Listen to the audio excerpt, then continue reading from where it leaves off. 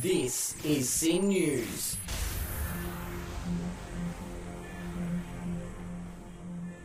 Melburnians love their coffee. A new study shows that there are actually more baristas in the city than there are people. The rise in the number of baristas has been linked to African gangs. Cyclists across Victoria are enraged after new legislation was passed to ban the wearing of lycra, as it was deemed a crude display of public indecency.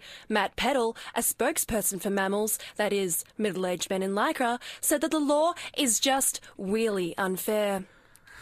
A recent study has found out that changing the gun emoji to toy water pistols is actually the best form of gun control.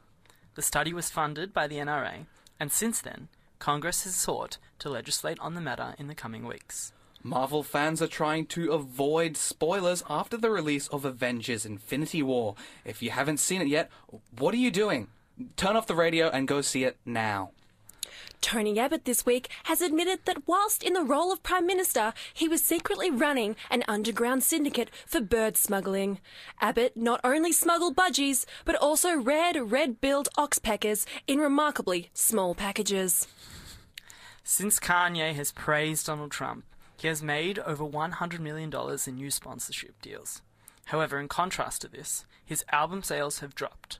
So you could say, in the long run, he's won, despite the popular vote. Ooh, that's a good thought. Now, thank you for listening to the news, guys. I think we'll throw it over to another catchy tune. This is Gentleman by Galliant. You're listening to In Joke News Tonight on SYN 90.7.